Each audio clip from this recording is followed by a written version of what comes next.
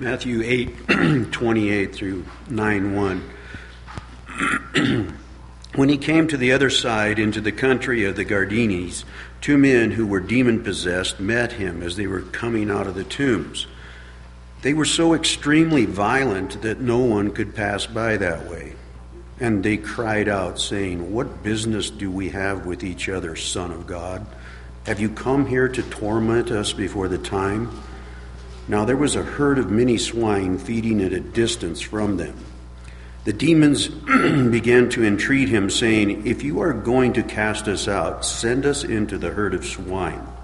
And he said to them, "Go." And they came out and went into the swine. And the whole herd rushed down the steep bank into the sea and perished in the waters. The herdsmen ran away and went to the city and reported everything, including what had happened to the demoniacs. And behold, the whole city came out to meet Jesus.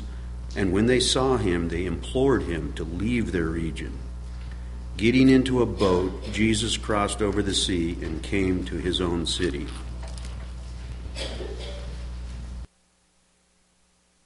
On Twitter a few weeks ago, someone posed this question: what is a movie quote you still say, whether anybody will get the reference anymore or not? You have one of those? This was easy for me, because mine, I still say this, and some people look at me funny. I'll say, "Are you serious, Clark?" Does anybody know that one? Here's what, this is it.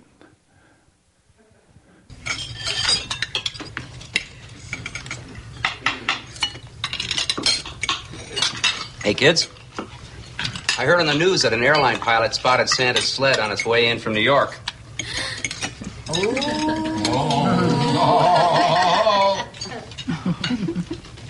You serious, Clark? Love it. It kills me every time. Every time. I love it. "You serious, Clark" is funny because Cousin Eddie heard the words that Clark W. Griswold was saying. He understood the words, but he missed the point. Sometimes when we read the Bible, we can be like Cousin Eddie. We can read all the words, we can understand the words, we can miss the point. We can read a passage that teaches us God's expectations for sexuality, or for marriage, or for divorce, or something like that, and we can come away feeling like God doesn't want me to be happy if that's what he expects. We've understood the words, but we've missed the point. We can read a passage that teaches men should step up and lead their local churches or their families, and come away with the idea that the Bible degrades women. We've heard the words, we've missed the point. Sometimes in life we can pray and ask God for something that we're just positive is good and is right, and we get told no. And we can come away with the idea that maybe either God isn't real or isn't in control or doesn't care, and we've missed the point. Well, in today's passage, there's a couple of different things that kind of make people sometimes read it and go, "Are you serious, Clark? Like, are you serious, God?" Because in today's passage, it centers on these two men who were possessed by demons. We can read that and go, "Oh, man. Demon possession? Like we're telling ghost stories now? Is this The Exorcist?" Like, I don't know about that. And then what happens in the story is Jesus allows, or even causes, depending upon how you want to read it, a whole herd of pigs to die at the same time. And that can be a little bit hard to swallow. Like, how can this be good? Well, the Bible's clear that Jesus and his gospel can sometimes seem foolish and offensive. So here's what I'd like for us to do today. I want us to see if we can maybe avoid being offended by what is said here long enough to at least get the bigger point. I want to give you a framework for thinking about what can be this is one of those passages where you read and you can kind of say, I kind of wish this wasn't in there. It'd be a lot easier for me to explain why I like Jesus to my friends if stuff like this wasn't in here. So I want to give us a framework for thinking about this and see if we can find the larger point, okay? That's what we're doing today. We'll start in verse 28 of Matthew chapter 8, where we read this. We read that Jesus and his disciples arrive on the other side. And you kind of have to look above that to understand what that even means. In the passage we studied last week, Jesus and his disciples got into a boat and they sailed from Capernaum across the Sea of Galilee. Last week there was a storm and Jesus calmed that storm on that. It's a big lake, really, a freshwater lake, but it's usually called the Sea of Galilee. And now they finally made it to the other side. The region of, depending upon your translation, it's called the region of the Gadarenes or the Gerasenes or the Gergesenes, different words, same place. The original reader would have known right away that they're not in Galilee anymore. Once you cross that lake, you're in Gentile territory. The biggest clue, if you don't know the geography, is there's a giant herd of pigs running around, and the Jews weren't all that big on having herds of pigs running around their neighborhoods. Jews and pigs didn't get along that well, but that's a story for a different day. So they go ashore. They're in this Roman region called the Decapolis. If you know your Bible geography, that's where they're at, on the shore. And as soon as they go ashore, Matthew tells us there are two men that are demon-possessed. And I want to just stop and talk about the two men real fast, because if you are familiar with this story, you might be puzzled that there's two men who are possessed by demons, because maybe you've always heard this story and there was only one guy, and all of a sudden there's two. So just to keep you from getting hung up on that, Mark and Luke tell this story too, and they only talk about one guy. We'll see this again. And this is the only time I'm going to talk about it, so listen closely. When Jesus rides into Palm Sunday on the colt, the other Gospels only say there's one animal there, the colt. Matthew's going to show us two, the colt and his mother. There's a blind man healed in the other Gospels. Matthew's going to tell us there are two blind men. Here's a couple different ways to think about this. Some scholars think that they call this the doubling of Matthew. That Matthew wants to emphasize something. He's using a rhetorical device. He's doubling the character to sort of make it like on the testimony of two witnesses type of thing. Here's what I think. I think there really were two demoniacs and two blind men and two animals on that day. But the other gospel writers just talked about the one that had the main response. So I think the other gospel writers leave one out, which is fine. It's their story. So anyway, just so that's not what I want you to focus on. What I want you to focus on in verse 28 is the condition that these two men are in. For whatever reason, God has allowed forces of darkness, demons, fallen angels to inhabit these men's like physical bodies. This is the part that can be hard to stomach for enlightened, intelligent folks like yourselves. But this is what we're told. How are they, or what condition are they in when Jesus finds them? Well, we're told they live surrounded by death.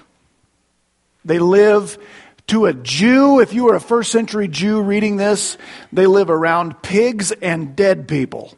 That's a terrible place to live. It's very unclean, surrounded by death, in darkness. They live among the tombs that would have been carved into these rocky hillsides. And they're extremely territorial and selfish, violently so. You remember the three Billy Goats Gruff? Right, the trolls under the bridge that won't let people go across. That's what these guys always remind me of. Territorial, only they're guarding this place nobody wants to be. It's like they're surrounded by death and they love it. They don't want to share. They're violent. They're isolated. They live alone. And that's the state they're in. Now, if you have a hard time buying this, the whole demon possession thing, and the whole case of demons and forces of darkness anyway, I want to challenge you with that first. First, if you believe in God, maybe you believe in Jesus, or maybe you believe in good angels. Right? If you believe in those things, but you don't believe in the demonic world, I want to let you know you are picking and choosing what to believe out of this. You're making up a theology that makes you comfortable.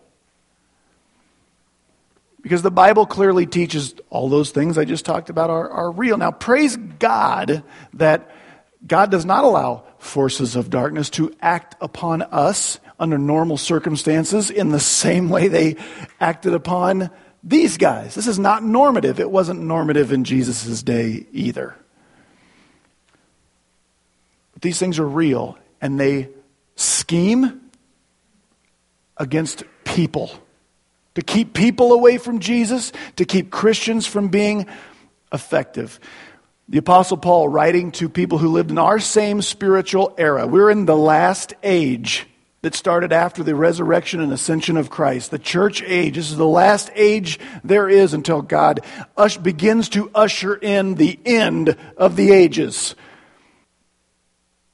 And Paul wrote to people living in our era, we are not fighting against flesh and blood enemies, but against evil rulers and authorities of the unseen world, against mighty powers in this dark world, and against evil spirits in the heavenly places.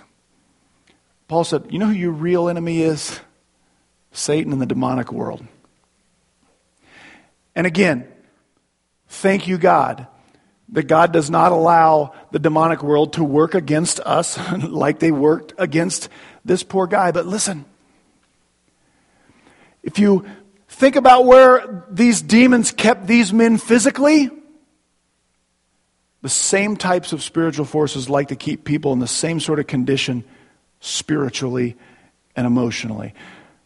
Does your real enemy want you to be isolated? Yes. If you are still dead in your trespasses and sins, does he want you to stay there? Yes. Does he want you to be angry and violent and selfish and territorial? Yes. It's our same enemy who works toward the same goals. He wants bad for people. And when we stay those things, when we stay isolated and bitter and territorial and angry, our enemy is who wins that day. Now, on this day, these enemies meet their match, and they know it. In verses 29 through 31, these demons inside of these men, they see Jesus like maybe getting out of the boat, I don't know, but they come ashore, and as soon as they see Jesus, they respond in a way to where these demons like become our teachers. We learn today from demons. Please listen to the rest of the sermon. Don't let that be your takeaway. I don't want you to go to lunch today and say, in our church, demons are our teachers. That will give people the wrong idea. Please don't do that. But check out what these demons realize that most people don't. The first thing they say when they see Jesus is they yell at Jesus, Son of God. If you glance up, if your Bible's open, you glance up into verse 27. The disciples who have been with Jesus for an extended period of time now, and they've seen lots of evidence as to who he really is, they're still trying to figure out Jesus' real identity. The last thing the disciples said in this book is basically, who is this guy? What kind of guy is this? Even the wind and the waves obey Jesus. We know he's a man because we live with him, but he does stuff only God can do. Who is this? They're still trying to figure it out. Not these demons. They take one look at Jesus and they say, we know who you are. You're God the Son. You're the Son of God. How do they know who Jesus is? Because Jesus created him. sometime in eternity past. John chapter 1. There's nothing that has been created that he didn't create, including these demons. They were good angels at one point, and who they rebelled against was Jesus. And they know him when they see him. And they say, Son of God. And then they say something, it's a figure of speech. It gets hard to translate. This version has them saying, leave us alone. Literally, it's something like, what to us and you? It can mean leave us alone. It can mean leave me alone. It can mean what business do we have together? We shouldn't be together. Then they say, so that they know who he is. They don't like that he has come to where they are at. And then they say this in verse 29, have you come here to torment us before the time? Here's what they know. They know Jesus is the eternal judge. They know every being, including demonic angels, are going to stand before Jesus and face a judgment, and they know their judgment's not going to go well. It's going to result in them entering into torment. They see a large herd of pigs. In verse 31, they beg Jesus, if you drive us out, send us into that herd of pigs over there. You remember Brer Rabbit? Please don't throw me in the briar patch. The demons are they think they're doing something like that. That herd of filthy pigs would be a fitting place for us. We're so low. That would be, why don't you send us there? We'll talk about that in a minute. But for now, here's what that lets us know. They say, if you drive us out, necessarily meaning, and we know you can. Like if you tell us to get out of these two men, we have no choice but to obey you. So here's what these demons know. That lots of people in the scriptures and millions of people over the last 2,000 years have missed. That Jesus is the Christ, the Son of God. That he is the judge before whom every person will stand. To hear their eternal fate. That even though he allows this world to operate with a certain amount of freedom, he is the ultimate authority. If only more and more people could know what these demons knew. Because here's the difference between people and demons. We have a chance at redemption and forgiveness. And they don't. But that's what they know. And they've asked, will you let us go into that herd of pigs if you drive us out? Apparently Jesus was planning to drive them out. And in verse 32, Jesus frees these two men and he casts out these demons. We read it this way in verse 32. And Jesus said, go. And so the demons came out and they went into the pigs, and that herd rushed down the steep slope into the lake and drowned in the water. One word, go. It's a command. It's an imperative. So he's forcing them to leave the men, but he's also giving them permission to go where they have asked to go, which is into this herd of pigs. And when the demons enter into those pigs, they take control of the faculties of the pigs the way they had controlled the men, and they make this entire herd of pigs. We read elsewhere there's thousands of them, and they all rush down and drown in this big lake. Here's another part of the story where we want to stop and say, like, are you serious, God? I mean, what a terrible story. It's no wonder people didn't want to be around Jesus after what he did. He's a butcher. He's not so good on a local economy. Just be honest and answer this question. Does this seem kind of heartless to you? If nothing else, at the very least, doesn't seem like a very good advertisement for Jesus' ministry, right? I mean, our next outreach event is not going to involve like drowning someone's pig farm, right? That's not be a very good advertisement. Like, how would that advertisement in the paper look? Can you imagine? What would people think of us? Come on out to Ike's cabin at the lake. We're going to drive 2 semi-loads of bubak steers into Lake Enders. It's going to be great, a spirit-filled time. Maybe we'll run over some pets on the way out there. Come join the Berean church. How can this be good? This is what I want to give you a framework to think about. You know, when you get to a passage like this in the scriptures, don't be scared of it. Think. If Jesus is who he said he was not caught off guard by what these demons did. Could he have prevented it and stopped it? Yes. He chose not to. Why? What are we supposed to learn? If he wasn't wrong by allowing this, what makes him right? All right, first, Jesus is going to make clear not too long from now in this book of Matthew what I think we should know anyway, and that's this. In God's economy, people are infinitely more valuable than animals. In God's economy. God cares how we treat animals, I believe. We're supposed to be good stewards.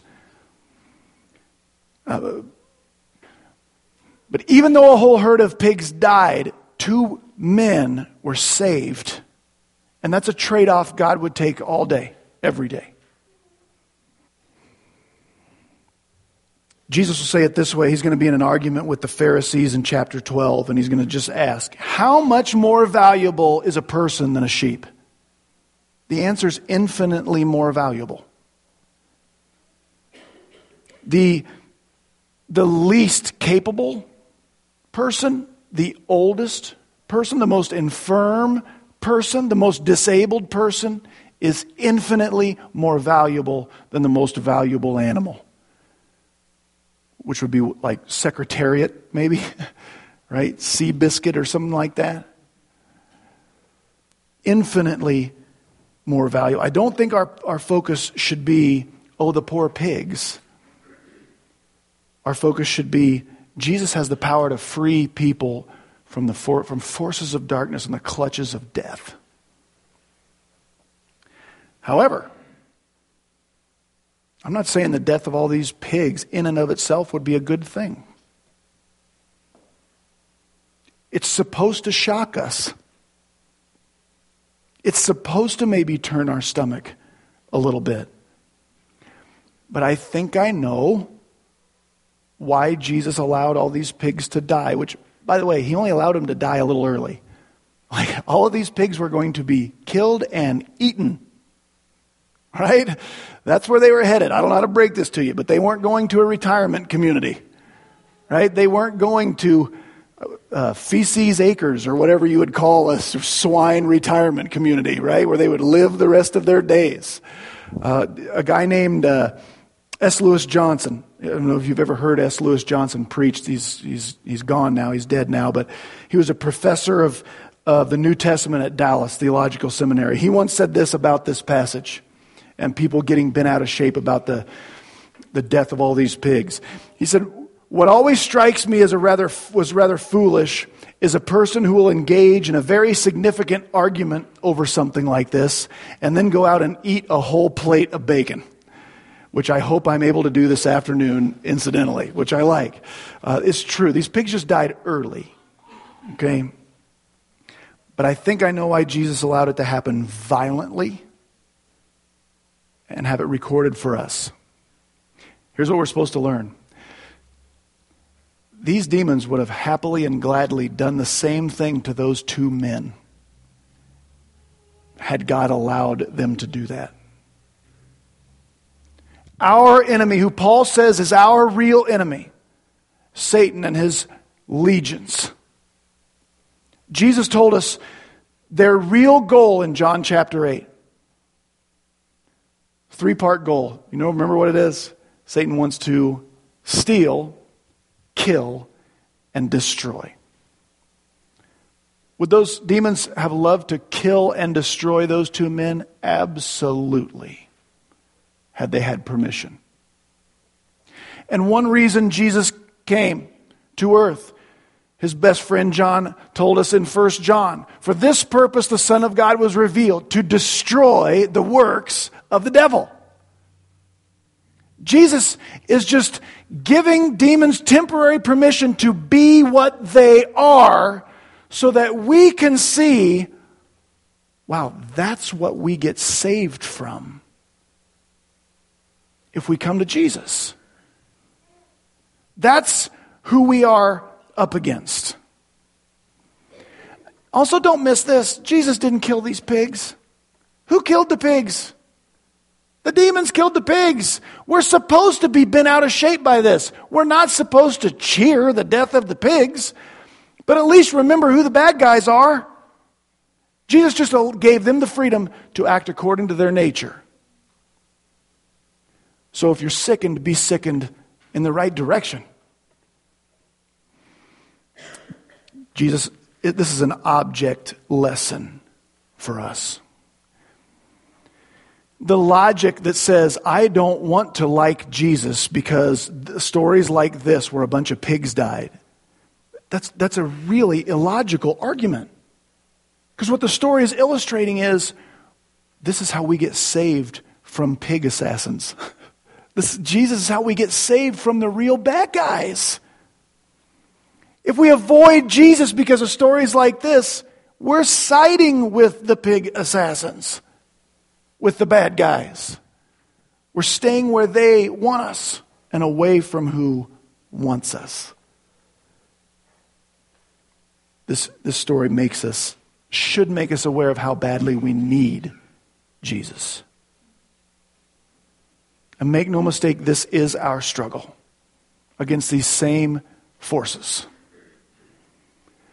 Paul wrote it this way. This is better than I could say it. So 5 verses from Ephesians chapter 2. As for you, Paul says, and he's going to describe us like these two men that we met in Matthew this morning. You were dead in your transgressions and sins, in which you used to live when you followed the ways of this world and the ruler of the kingdom of the air and the spirit who is now at work in those who are disobedient. All of us also lived like that at one time, gratifying the cravings of our flesh and following our flesh's desires and thoughts. Like the rest, we were by nature deserving of wrath. We were just like those two guys who lived among the tombs. But, verse 4, because of His great love for us, God, who is rich in mercy, made us alive with Christ, even when we were dead in our transgression. It is by grace you have been saved. What Jesus did for those two men that He met on the shore of the lake called the Sea of Galilee is what He still does for people. He sees people who are as good as dead, captive to forces of darkness, and He sets people free. Now, there's one more little chapter in this story. And it has to do with the response of the local people when they become the first people to hear about this story that we're still talking about 2,000 years later. The people who were taking care of all those pigs, they see what happens. They see Jesus, command demons to leave. And I don't know if they saw that, but all of a sudden these pigs rush down the hill and the pigs drown. But then they see these two guys who everybody knew were violent and like monsters. And all of a sudden they're in their right minds. And so they go and tell the people in town everything that has happened. And the herdsman ran off, verse 33 says, went into the town and told everything that had happened to the demon-possessed men. The entire town came out to meet Jesus. And when they saw Him, they begged Him to leave their region. Why do people reject Jesus? Why do people hear about Jesus and decide, no thanks? I'm not so sure it's not for the same sorts of reasons that these people rejected Jesus. They heard this same story you and I just read and talked about. And most of them decided, I just soon you get away with, take all that Jesus stuff and get away from me. Why do people do that? What is it these people don't like about Jesus? Do they think Jesus is powerless and he's not real and they just don't go in for all that stuff? No, they know he's powerful. They know he's real. Why do they reject him? You know how scary it is to give up control? You know how scary it is, even if you think someone's good, to let them be in control of you. It's really scary. And here's what they've seen. They know Jesus is powerful. But they also know they can't trust Jesus to do what they would always want. I don't know who owned that herd of pigs, but they lost a lot of money that day. And I don't know what the effect on the local economy, but it wasn't good. And I think they looked at the loss of those finances and thought, I'm not sure you are safe, bucko. So we would like you to leave. You're powerful, but you won't always do what I want to do. Man, that's us. That's us. I mean, I believe Jesus is real. I believe in spiritual things. When I think about letting Him set the direction of my life, I start to get cold feet. Because what I just said a minute ago is true. We can't trust Jesus to always do what we want to do. I said this a few weeks ago. God's not always going to agree with you. You're not going to bat 1,000. He's going to allow things in our lives and ask us to do things with our lives we wouldn't normally do. But this story also shows us the alternative. The alternative is darkness and death. Whoever lost that herd of swine that day could have gained something way more valuable. Eternal riches, eternal life. And here's why I asked Dennis to read the first verse of the next chapter, because I think it goes, chapter 9's first verse goes best with this story. It's the saddest verse in this whole passage, much sadder than the death of all those pigs. They begged Jesus to leave their region, and verse 9 says, basically, so he did. Jesus, we don't want you around here. We don't think we can trust you. Will you leave? Did Jesus beg? Did he plead? He got in his boat and he went home. And as that ship sailed back across the Sea of Galilee, the hope of eternal life for most of those people sailed with it. Here's what's scary. Nobody knows how many times they're going to hear about Jesus before that ship has sailed. And I want to mention one more thing about this story before I close, just because it just hits at something that is misused and misunderstood about Jesus. If we add some information from the book of Mark, when Mark tells this story, the one guy, the one demon-possessed guy that gets freed, and Mark tells us, you know what that guy did? He went and got in Jesus' boat. And he said, hey, will you take me with you? I just want to go. Like, I know who I used to be, and I know you set me free, and I just want to go with you. Can I come with you? You know what Jesus said? He said, no. He said, no. I want you to stay here and go tell those people this story from your perspective. Go tell them that you were more important than a bunch of pigs. Go tell people what I did for you and what they can have in me. And here's the reason I tell you that story. If we add that in, 3 requests are made of Jesus in this story. And And I forget what the first one is. First, the demons ask, can we go into that herd of pigs? What did Jesus say? Yes. Then the people ask, Jesus, will you leave and go away? What did Jesus say? Yes. And then one guy that got saved by Jesus asked, can I come with you in your boat? And what did Jesus say? No. Here's why I tell you this.